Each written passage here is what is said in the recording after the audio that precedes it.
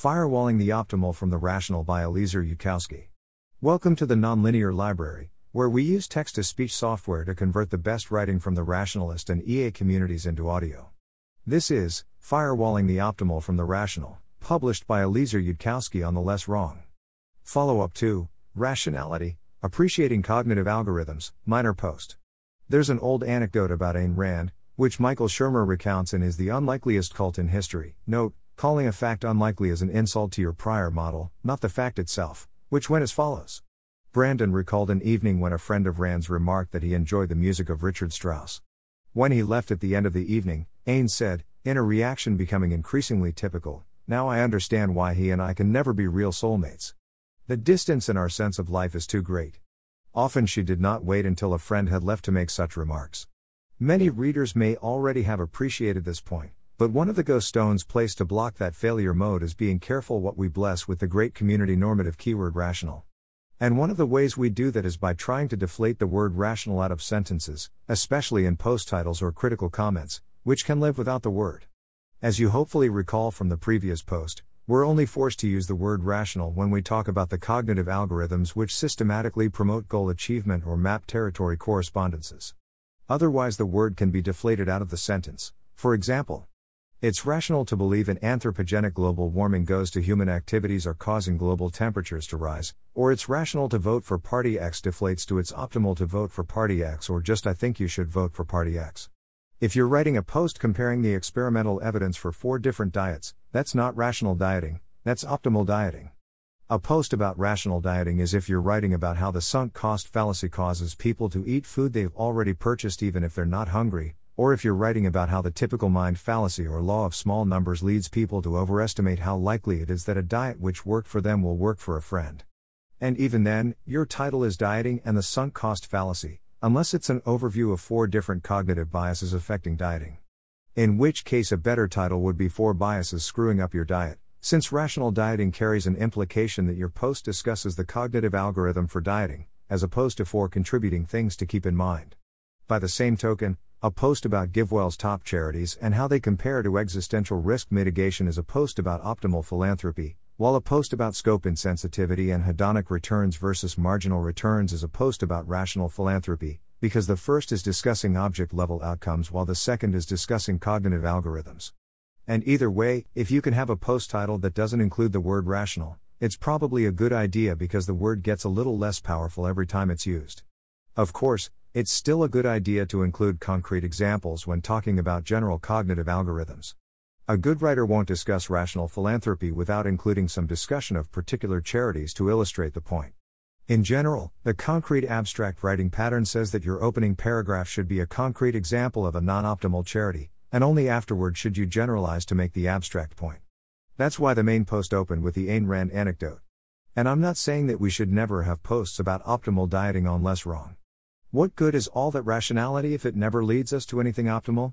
Nonetheless, the second go stone placed to block the objectivist failure mode is trying to define ourselves as a community around the cognitive algorithms, and trying to avoid membership tests, especially implicit de facto tests, that aren't about rational process, but just about some particular thing that a lot of us think is optimal. Like, say, paleo-inspired diets. Or having to love particular classical music composers, or hate dubstep, or something. Does anyone know any good dubstep mixes of classical music, by the way? Admittedly, a lot of the utility and practice from any community like this one can and should come from sharing life hacks.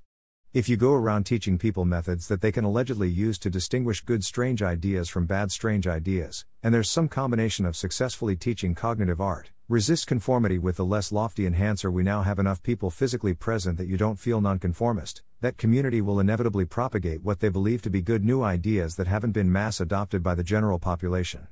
When I saw that Patrick Friedman was wearing Vibrams, 5-toed shoes, and that William Eden, then Will Ryan, was also wearing Vibrams, I got a pair myself to see if they'd work. They didn't work for me, which thanks to cognitive art, I was able to admit without much fuss, and so I put my athletic shoes back on again. Paleo-inspired diets haven't done anything discernible for me, but have helped many other people in the community. Supplementing potassium, citrate, hasn't helped me much, but works dramatically for Anna, Kevin, and Vassar. Seth Roberts' Shangri-La diet, which was propagating through econ blogs, led me to lose 20 pounds that I've mostly kept off, And then it mysteriously stopped working. De facto, I have gotten a noticeable amount of mileage out of imitating things I've seen other rationalists do. In principle, this will work better than reading a life-hacking blog to whatever extent rationalist opinion leaders are better able to filter life hacks, discern better and worse experimental evidence, avoid effective death spirals around things that sound cool, and give up faster when things don't work. In practice, I myself haven't gone particularly far into the mainstream life-hacking community, so I don't know how much of an advantage, if any, we've got so far. My suspicion is that on average life hackers should know more cool things than we do, by virtue of having invested more time and practice, and have more obviously bad things mixed in, due to only average levels of cognitive art, resist nonsense. But strange to the mainstream yet oddly effective ideas propagating through the community is something that happens if everything goes right. The danger of these things looking weird is one that I think we just have to bite the bullet on, though opinions on this subject vary between myself and other community leaders. So a lot of real-world mileage in practice is likely to come out of us imitating each other.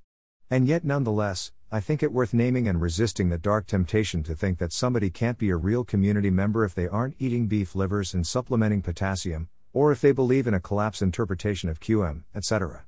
If a newcomer also doesn't show any particular, noticeable interest in the algorithms and the process, then sure, don't feed the trolls.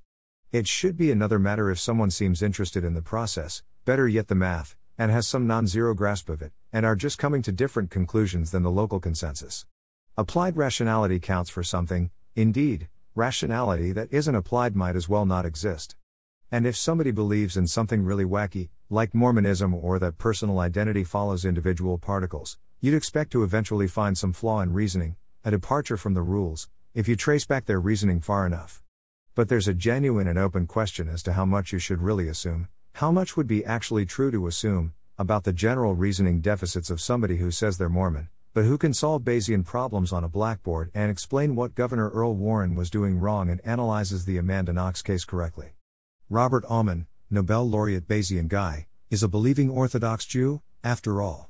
But the deeper danger isn't that of mistakenly excluding someone who's fairly good at a bunch of cognitive algorithms and still has some blind spots. The deeper danger is in allowing your de facto sense of rationalist community to start being defined by conformity to what people think is merely optimal, rather than the cognitive algorithms and thinking techniques that are supposed to be at the center. And then a purely metaphorical Ayn Rand starts kicking people out because they like suboptimal music. A sense of you must do X to belong is also a kind of authority. Not all authority is bad, probability theory is also a kind of authority and I try to be ruled by it as much as I can manage. But good authority should generally be modular. Having a sweeping cultural sense of lots and lots of mandatory things is also a failure mode. This is what I think of as the core objectivist failure mode. Why the heck is Ayn Rand talking about music? So let's all please be conservative about invoking the word rational, and try not to use it except when we're talking about cognitive algorithms and thinking techniques.